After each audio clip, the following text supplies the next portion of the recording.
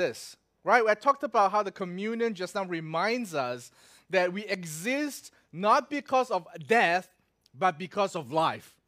We exist not to just tell people about condemnation, judgment, and the end of the world, but to show them that there's hope, grace, and life beyond.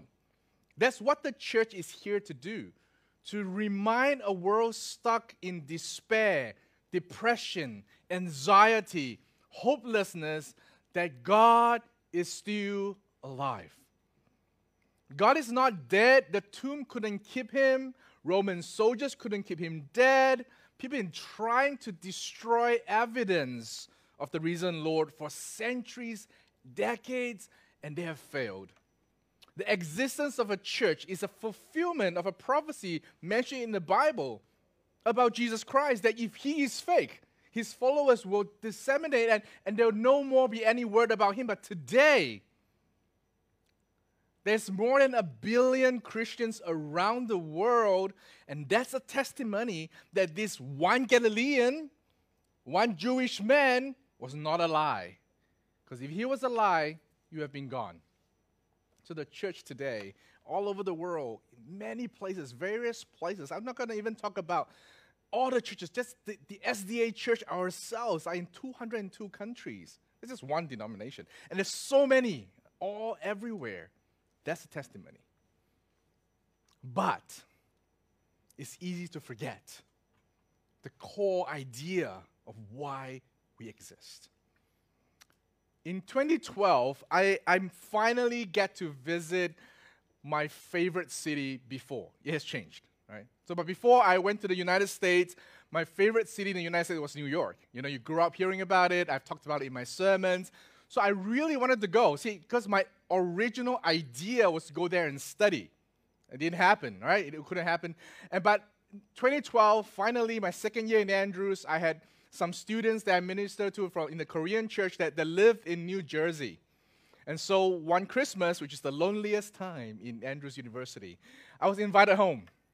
So glad, because everybody just leave the campus. The campus of 4,000 people suddenly become 400 people. And of the 400 people, 380 are like faculty. And then there's like 20 of us who are international students. So it's very lonely. It's not like what you see on TV, chestnut roasting. No such thing. Right? It's just Maggie mee on pot stove, right?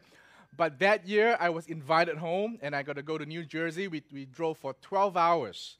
12 hours, three of us, carpool. It was one of the most fun, because it's like, you must remember, it snows. And the roads there are ridiculously slippery. And then we drove home together. Four of us, we dropped off various people along the way. One in Pennsylvania, and then as we're nearing the outer skirt of New Jersey, and he lives nearer to the Manhattan side of New Jersey, and then we went to his place. And so the first night we were there, we rested, and the second day, this student came and says, Pastor James, we're going to go look at the most beautiful view from New Jersey. So this is the side, all right? This is the side from Hamilton Park. He drove me out to the side, the river, and then lo and behold, there was Manhattan, New York City, the Big Apple. And he's just like, we just stood there and just like he's from New Jersey. He's seen it 1,000 times, but both of us were just standing there and just like, this is so beautiful. And we just looked there and we admired the place, and I'm like, we need to go, right? We need to go. It's ridiculous to go to Manhattan if you drive. It's $16 US dollars to just go in. Not to mention the parking. So we were not stupid. So we did not do that. So we took the bus. There's a bus in New Jersey where you park your car and then you take the bus. And even the bus is like $8 US dollars. Just like across the bridge. $8. Right? And I'm like, dude, Singapore would be 80 cents. You know, anyway, but we went across and we were there. And of course, you have to go and have the look of the whole city, right? Right, Empire State Building, you go up, and then you climb, you pay another stupid tourist dollars, like $60 over, I think was it. Just go up, and then you get a tour of the city, and then you go, and then they built the city where there's, the tower where there's this viewing gallery behind the glass. This is taken behind the glass. You can see some reflection there. They can go up further, which the whole world is trying to get a glimpse of, is where it's open with like wire mesh, and then you can view the city from there. I couldn't take a picture because there was heads everywhere, just like. So the glass was better. You put it right close to the glass, you could take a photo. right? And so it's beautiful. Like, it's exactly what I thought it would be. The vibe was awesome. New York was New York. And I felt like this is really nice. I really love this city. I really like this city. Then you go to the famous Times Square, right? Go to famous Times Square, and you go there, and this is like where the original, the OG of Shake Shack is. If you don't know where Shake Shack, what Shake Shack is, it's everywhere now in Singapore, right? Jewel and Orchard Road. So that's the crazy thing is like a really small part of Manhattan, but it's like where the whole world who goes to New York will go. Right, at Times Square, the people will walk all around. You get Ninja Turtles and Super Marios, and if you take a photo with them, you pay $5 US. Do not take a photo with them. All right, and so they're all around, and then original Shake Shack, and then there's like an hour queue to get into Shake Shack. But if you walk 10 minutes to the second store of Shake Shack, there's no queue. But everybody has to go to the original. The burger's exactly the same. So me and my friends like, he's from New Jersey, he knows the place. Like, Pastor James, only tourists go here. We go there. We finish our meal, people still lining up. All right? So this is really nice. And then he left. He had some errands to run, and I said, I'll get back. I'll take the bus back. I know where it is. I'll call you when I get to the train station, and then you can pick me up from there, right? So he left me for the day, and I explored the whole Manhattan by myself. I walk around. I met Hugh Jackman, right? Because I was at the back, was at the Broadway. I didn't know where I was. I was at the back alley of Broadway where the actors exit. And I told you the story. I was on the wrong side of the street because the other side was all these reporters with cameras, and I was walking on that side, and I'd be like, right?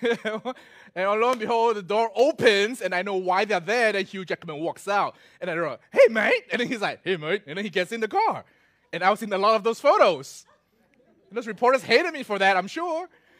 I'm surprised the security didn't just headlock me and slam me to the ground. I think I look so blurred, right? As a tourist, I'm like, "Hey, man!" And then I walked, right?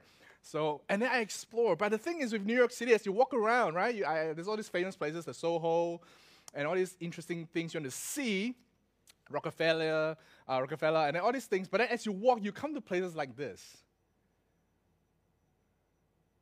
This is also Manhattan. Really run down, and all I could think of when I was there was Jackie Chan. Because he would climb those stairs and then jump. Right? You can picture it with me now, right? But this is where I was, and it was graffiti. I turned myself into this alley. The moment I turned, I'm going to get out of here. So I'm going to get mugged. Which most likely I would. So I didn't go in. And this is... in fact, I think this is not... I didn't take this photo, because I was too scared to take photo. In fact, I think it's one of the most famous back alley in New York, where they film a lot of the crime, the murder, and all that stuff in this alley. And as I walked away, I walked back, and I got to the bus, and I was on my way back, and I was just thinking to myself, because the thought started then, and then it ended this week. 8, 9 years, right? But it came back as I was thinking through that it's so easy to look at something from, like, far and go like, that's beautiful. That's awesome. That is incredible. And then you go to the famous places, and it's like, yeah, it's exactly what it is. It's awesome. But if you really get down to the ground level, you get down to the individual level, you get down to the human level. Like I joke about the Ninja Turtles and the Super Marios, but behind those masks, who is that person? Why does he have to do this? It's easy to label scammers, and these guys, dangerous people, gangster, whatever. Why? But why? Why in such an awesome, amazing city portrayed in the media, then there's this other part of it? That is back alley that me as a tourist would feel unsafe, to not want to walk down in this apparently picture-perfect scenario. Maybe that's what we need to do. Maybe with our own lives, maybe with how we view others, maybe with the viewing of situation, to stop hovering at this very high level impersonal, dehumanized level of looking at situation to get down to this level, descend into where humans actually have names. I talked about names last week. It's so easy to hate somebody or dislike a certain group of people or to categorize things when you don't know people. I call them Ninja Turtle, Super Mario, but what if the person took off the mask and, oh, that's my student from Andrews University? Suddenly it would change. It's so easy to stay safe. It's so easy to stay at this high view of things and go, it should be this way, it should be that, that's how it should work, that's how it should be dealt with. But the moment you get down to the ground level, when you descend into humanity, you realize that maybe everybody has a story. It's so easy for me to say the Westlight Dormitory migrant workers. Then you put a name to the guys you're dealing with. So easy for me to say Lorong 1, Block 150, 148, 149. Until you meet the person that just keep coming back to my mind is Eric McCall, that I met, that's full of tattoos. He's half Indian, half Caucasian, and then he was ex-Adventist. Knock on the door, you know he's Adventist when you can pronounce it properly. I said, I'm from the Seventh-day Adventist. Oh, you Seventh-day Adventist? I know you. He's about 70 years old, I think, and he's like, I used to go. Used to. Keyword. What happened? Then you go on and you find out the story, then you realize it's easy to say backslider. Right? It's easy to go like, oh, this guy left the church, bad Christian, or bad Adventist. But when you know the name, you know the story, you hear the story, you see the person, all of a sudden it changes things. So maybe God is trying to show us through the communion, through His life, that we like easily, especially for people like in Singapore, all of us who are educated, good jobs, comfortable life, air-conditioned auditorium, to look at things from our level and forget that you need to go down back to the ground.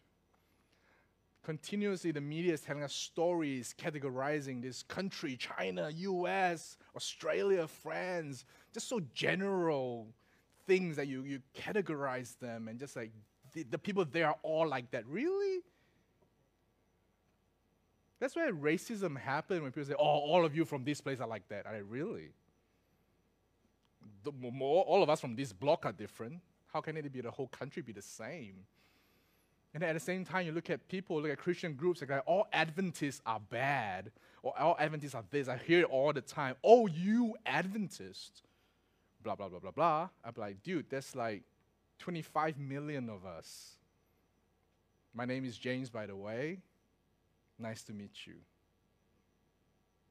To descend down and realize that we're dealing with people, humans, someone that Jesus died to redeem, may change how we handle situation. But we don't want to. Because especially people in affluent society like us, we're so used to comfort. Comfort not just as in comfortable chairs, comfortable environment, but comfortable in the way we think. That's what I've been taught all my life. I think this way. This is comfortable. Any challenge to that will make me uncomfortable, so I'm not going to look at it. I'm not going to even think about that. That happened to me Thursday evening. I'm doing some reading for my school, and I'm reading through a book. And the book just like canceled 40 years of my life, because I thought of something a certain way, and I read through the book, I'm like, I've been wrong for 40 years? It was really hard. That night I was depressed. I was like, dude, it's not like my entire life was wrong, but a certain point I used to hold on to, as I read through the book, as I struggled with it, I realized I was wrong. Oh man, I didn't want to talk to people on Thursday. I'm like, dude, 40 years of error. I'm a failure. Then God spoke. James, when were you ever perfect again?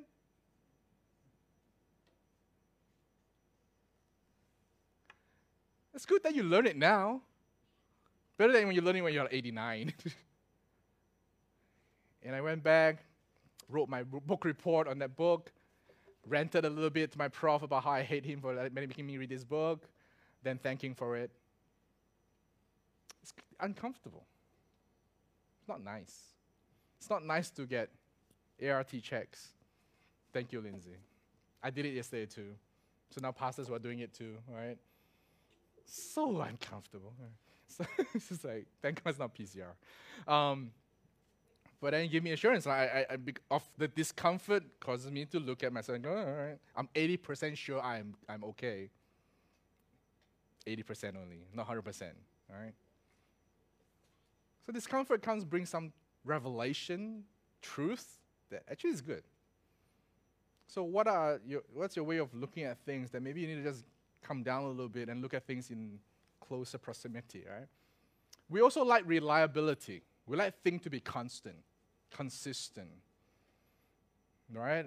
Things should work like clockwork if possible. Just talk to the people who the line got disrupted. I'm supposed to be home by now. I'm supposed to be at Junction 8 tapaoing my dinner. But the MRT line stopped. Stay at Raffles Place at 8 p.m. Everybody putting Grab. Grab went up to like $50 for me to get home. All the buses are like overloaded. We like reliability. And because of that desire for consistency, reliability, we maneuver or we avoid discomfort. We stick with what we know because changing the way we think may cause unreliability. Things will change. It's like me. I used to always go to this specific supermarket to buy my vegetables. I was a supermarket person. Aircon, trolley, comfortable. Right? Then one day I accidentally went to this place that has this shop, not a wet market, but it's a shop that sells vegetables, and I was too lazy to move my car, so I'll buy the vegetables from here for this week. I am the grocery guy in my house, right? And we went home, and Tiffany's like, where did you go today? Or like, that random shop lah, in Bishan North. Vegetables, you know. Okay leh. So fresh. So good.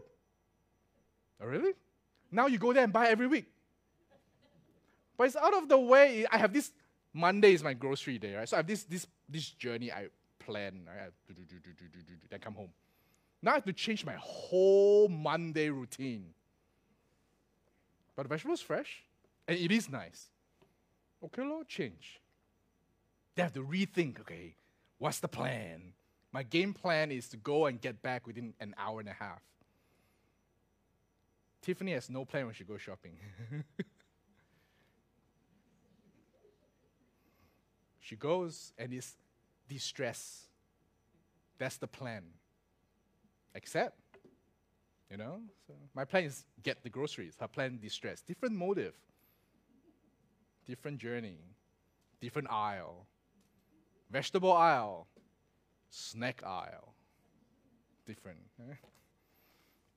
We like reliability. I know the supermarket. I know where to go. Bam, bam, bam. Get my veggie. Check out myself. Beep, beep, beep. Gone. Now I have to go and elbow with the aunties. Shh, shh. Auntie. Then the thing is that place, every week the vegetable is different because they go with what's fresh. That's why it's nice. Every week I have to go.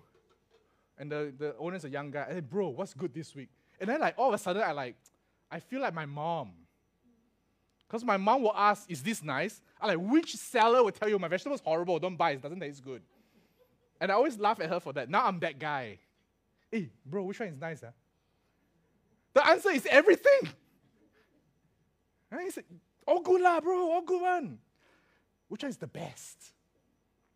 Then you pick out a random veggie lah, this is the best. Most expensive one. Right? I've become that uncle.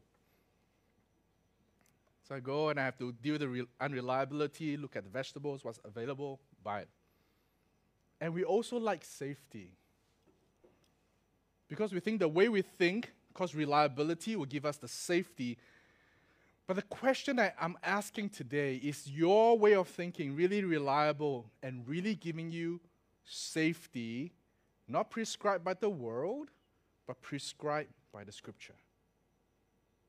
What is safety? Is it based on your position in life, material possession, your role, your company title you have, your job, your educational whatever, your family connections? Or is it based on your looks? Because you look handsome or beautiful, then you will have safety, you make it in life. Research have shown that handsome guys and beautiful girls do get better chances. But that's all it does. It gets you in the door. You have nothing to offer, you're out the door. All right? Is that what you're relying on? Is that what you work on all the time? What are you spending most of your time doing? Securing your job? Getting more education? Getting more possession? Making yourself look better? Count your day, your count hours, how long you spend in front of the mirror? How long? How long you spend reading the Bible? I'm sure that most other things takes more time than reading the Bible. How much time you spend praying? Dear God, bless my looks. What are you praying for? And the ultimate statement that I'm going to make today is this: the fear of loss has robbed the world of more life and flourishing than any actual loss we could ever suffer. We are living in a time where we are driven, motivated. We choose what we do based on fear. Scared. And because of fear, we do this. Because of fear, we do this. Because of fear, it hasn't even happened. But we do it because of fear. But let me bring you to a guy who gives us fearlessness. Philippians chapter 2, actually. Not chapter 1, I'm sorry. Chapter 2, verse 6 to 11. Philippians chapter 2, verse 6 to 11. I talked about 3 to 6 previously. Today I'm going to go on. I love the book of Philippians. Chapter 2, Philippians chapter 2, verse 6 to 11. Talking about the person we're celebrating in communion today. The person, the God who chose to descend. Verse 6, who though he was in the form of God, did not count equality with God a thing to be grasped, but emptied himself by taking the form of a servant, being born in the likeness of men, and being found in human form, he humbled himself by becoming obedient to the point of death, even death at the cross. Verse 9, therefore God has highly exalted him and bestowed on him the name that is above every name, so that at the name of Jesus every knee shall bow in heaven and on earth and under the earth, and every tongue confess that Jesus is Lord, to the glory of God the Father. There's so much here that I can't go through everything, but I'm going to share with you what struck me this week. The teens and I, we've been reading through Philippians for almost 2 weeks now, and I've been reading for about a month. There's so much. Every time we read through it's only 4 chapters, but every time we read through it, I'm getting the teens to journal, and they find stuff. And I find stuff. I mean, this book is awesome. And I've read through chapter 2 many times, but today, again, as I read through it for this week, just awesome. But the first thing, that we as Christians bear our name not as just a name, but the name that we bear is the name of Jesus. That the name we bear should drive out all fear, because as we read in our scripture reading today, in Psalms, it tells us that our fear is not based upon our own ability, our own strength, how much muscle you have, how good you look, how much possession you have, education, your status. Is based upon our fortress, which is Jesus. If you're basing your strength on something else today, I would like to remind you to stop and think. What are you basing your courage and your boldness, your comfort upon? Is it because you think you're such a good planner, you've planned your rest of your life out? Like me, I like planning. They're like, I'm set, I'm done. Is it because you think, all right, I've been a good Christian, I've done this, I've gone to every communion SDAX ever offered, I've been to church every week, I pay my tithe and offering, I pray every day, I read my Bible every day, I'm good.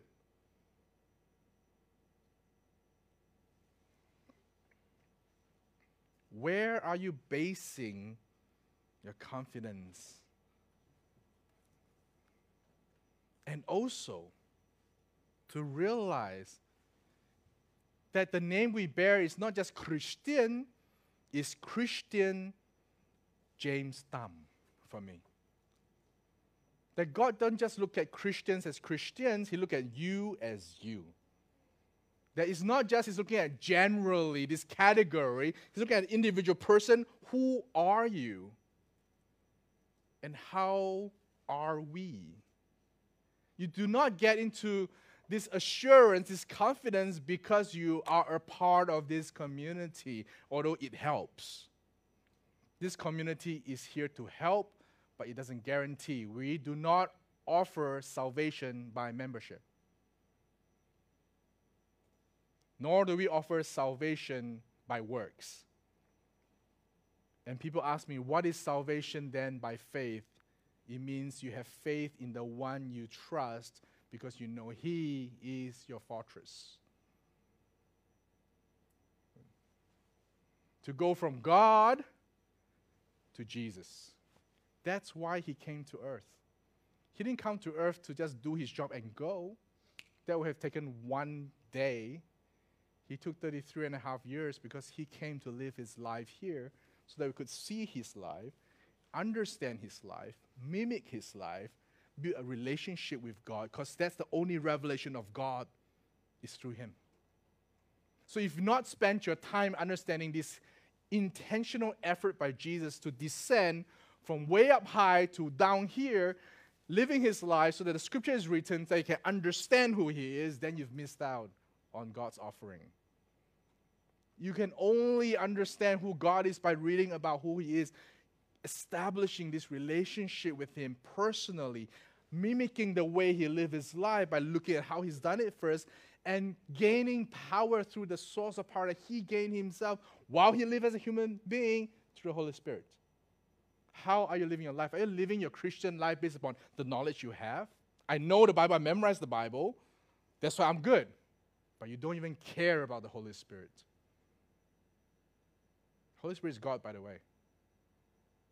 You can't worship God by ignoring God. You can't just take one Trinity out of the whole equation and say that works. I want Jesus. I don't want God the Father. I don't want the Holy Spirit. They all represent. They help us understand. But it all accumulates in the expression of who Jesus is, of course. Who being in the form of God, did not consider equality with God. That's powerful. He emptied Himself. He gave up any advantage He has over humanity, became us so that we could learn and live like Him, be victorious like Him, powerful like Him, fearless like Him. Because though He lived a life that is constantly under stress, constantly under anxiety, we are like COVID, stress, lockdown, stress. Jesus is like, people are trying to kill me. Not accidentally by getting the virus, but like intentionally planning for His death. In fact, He knows He's going to die. But He was assured. He knows who He is. He knows that the life He lived is important because He helps us understand who God is. So have you spent time getting to know Jesus through the express written Jesus? Not your own imagined Jesus. Not your own philosophical Jesus. Not your own historic Jesus that's based on archaeology and not the Bible. That's good, but it's not. It cannot replace. So the posture we have to learn is to descend down, to see clearly the picture.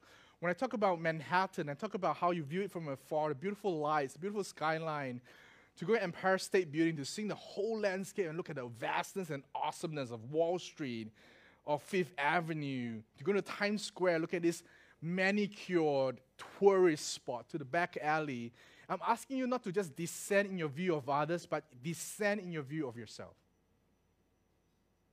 Have you created a false picture of who you are and you're viewing yourself from this externally defined factor, but you've not seen who you are deep inside? Maybe you're just like the back alley. Only when you realize that you have nothing to offer will then really, then you go and depend on the fortress, the source of strength, the Hosanna. When you realize there's nothing you can do to earn the peace you desire, then you go to the Prince of Peace, the lily in the valley, the true shalom that you can't manufacture. Maybe you need to descend and have a clear view of who we are as human. Take away everything we have. Take away our affluence. Take away our stable society, our expected tomorrow, our consistency in how life should be, to realize that anything could happen, just like I was afraid in the back alley of being mugged, because it's just so much surprise and unexpected things may happen, to look at yourself through that eye that I don't know what I would do. I don't trust myself. I can only trust God.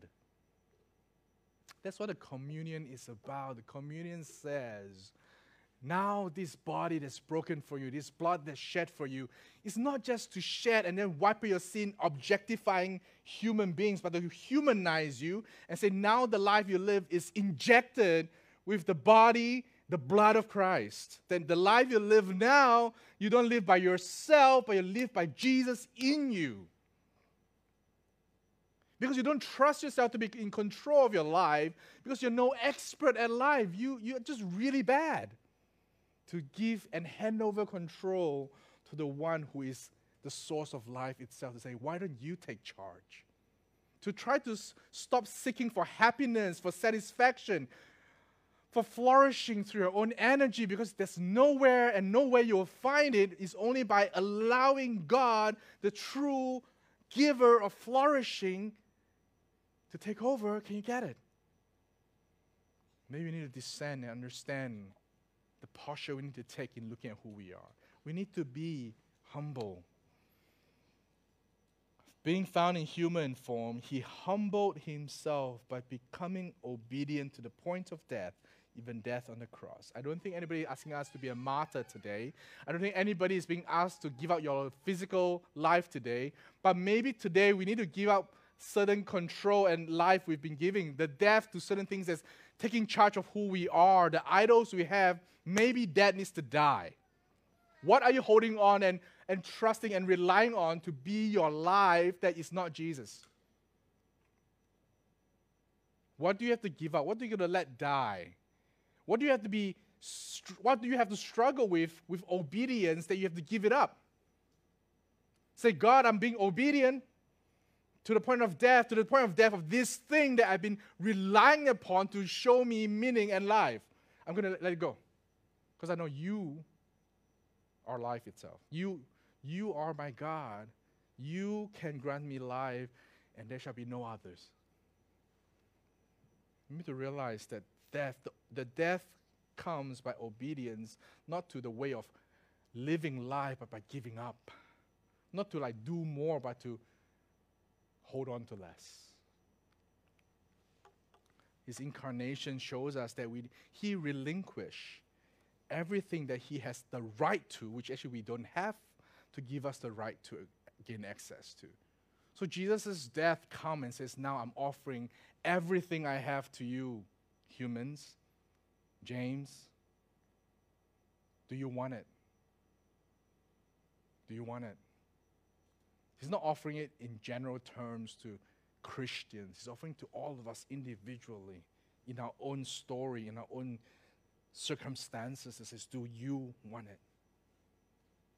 It's not our preset curriculum that you have to follow to gain Christ. You have to go through your own journey, your own storyline to gain Christ. What is that story? What is the step you have to take, the next step in your story of Jesus? To relinquish, to give it up. and to trust in the next few verses.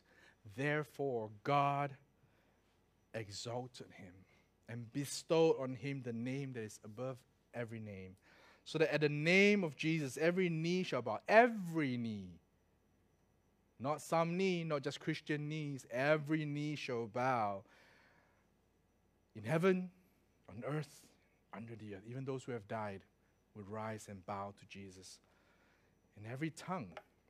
This is crazy, because knee, you could just be like, I can't win, I'm going to submit. But that every tongue will actively confess that Jesus Christ is Lord.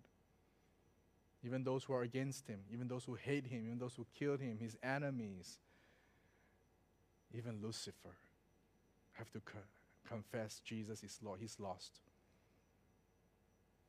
Our God is a winner. Our God is a champion.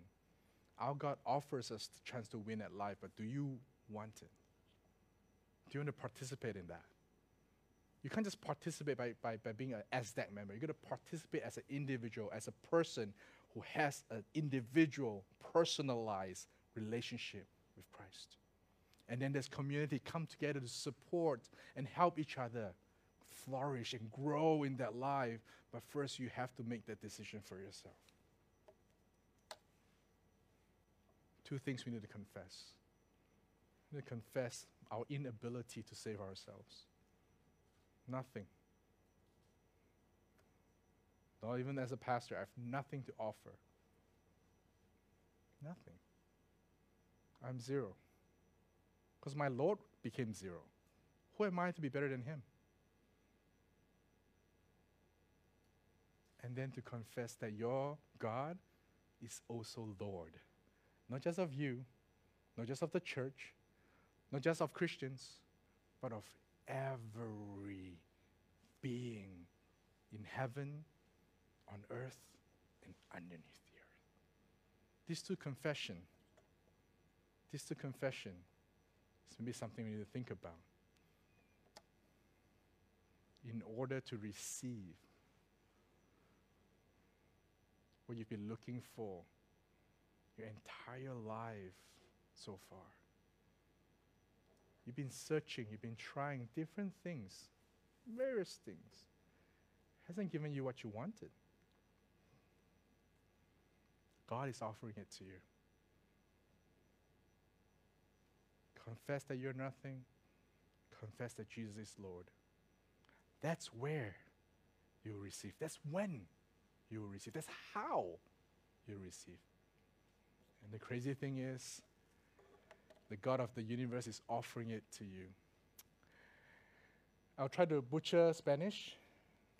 This organization is called Paz y Esperanza, peace and hope. It started by a group of lawyers in South America, where they were trying to bring justice and fairness back into the Latin America. And I'll call her Jane, volunteered for a trip with them. So she was there in Peru, working with the people there. And then she realized something. She has gone there with the mindset, she's American, that I am here to save you. I'm here to save you. She's a Christian, of course. This organization is pretty much Christian. I'm here to give you what you need. I'm here to offer you my education, my resources. Let me give you this, and your life will transform and be good. But as she was there, she spent time there, she was chatting with the villagers. I said, how long have we worked with you guys? 20 years. 20 years. Then it struck her. How is it that after 20 years, they still need foreign missionary to come and give them education and give them resources and be their savior? Shouldn't they be saved by now? Something was not right. And so she decided, I'm not here to give, but let me just walk. I'm going to walk and go through these 2 weeks, the next 2 weeks, as a student of this village. And as she walked, she go through, there was this journey where they had to walk an hour in order to get groceries or food back to the village. And all they had previously was going to be a 15-minute trip. Previously, the foreign missionary would rent a beautiful white SUV, pick up the villagers, drive 15 minutes, which is an hour's walk, pack the SUV out with all the needed resources, drive it back, feed them lunch, maybe McDonald's, I don't know what, and then call it a day. But today she's not going to do it. Today she's going to walk the journey with them that they walk. So it's an hour's journey, and as they walk, it was lunchtime. She's chosen not to bring her money because they don't have money. And she was there, it was lunchtime. The villager, the leader of the group turned around and says, now it's time for lunch. And they brought out a bag of rice. And you could see the maggots in the rice. That's protein. Not a joke, but reality. That's all they have. Pour it into a stone stove, cooked it, passed it around, came to Jane. Jane ate it. And then the leader turned.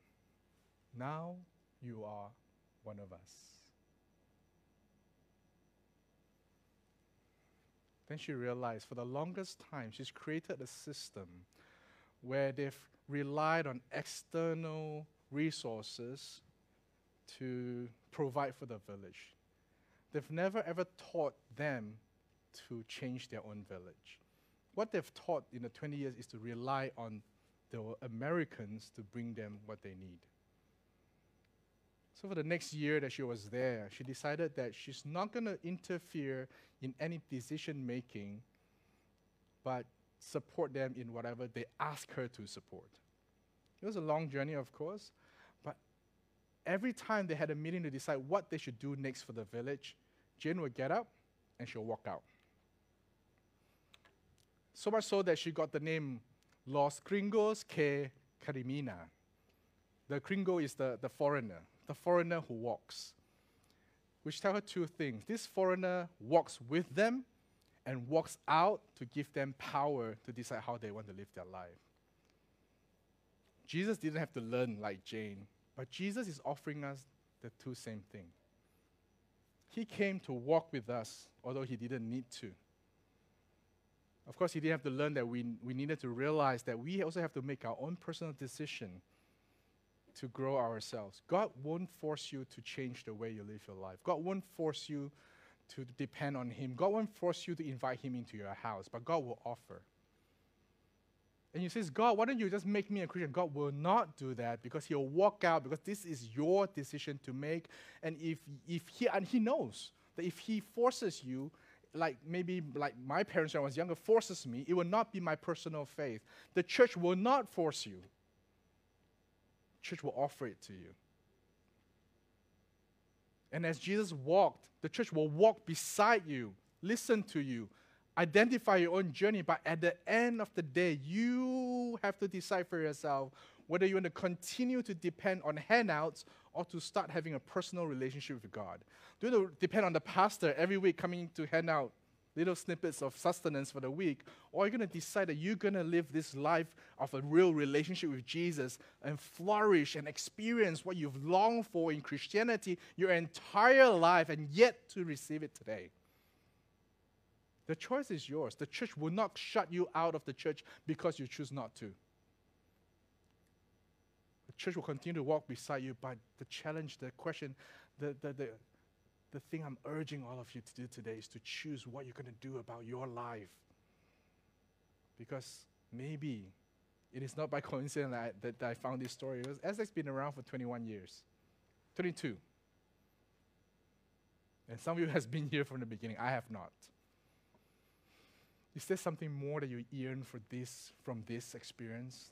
this? Is that all you're asking for? Or is there something more that you want? If you do, take it. It's yours to take and yours to grow, yours to get, yours to receive. And we'll keep walking. And I will need your help in my walk too. Because we as a community, there's no more or less. We're all walking beside each other in this journey of life, and journey of faith. Amen.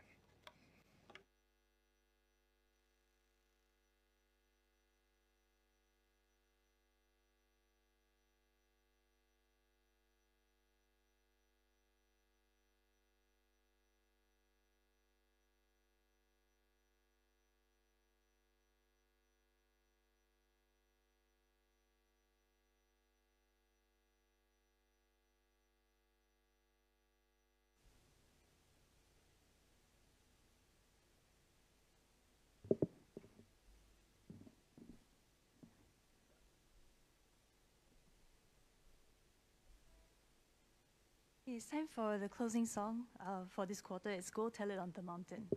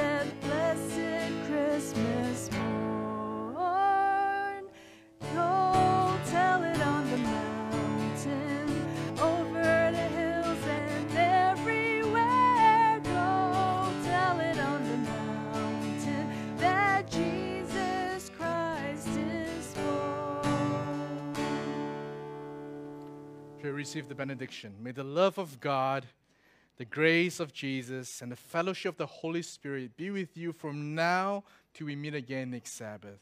And may every moment feature strongly the work of God in your life. In Jesus' name I pray. Amen.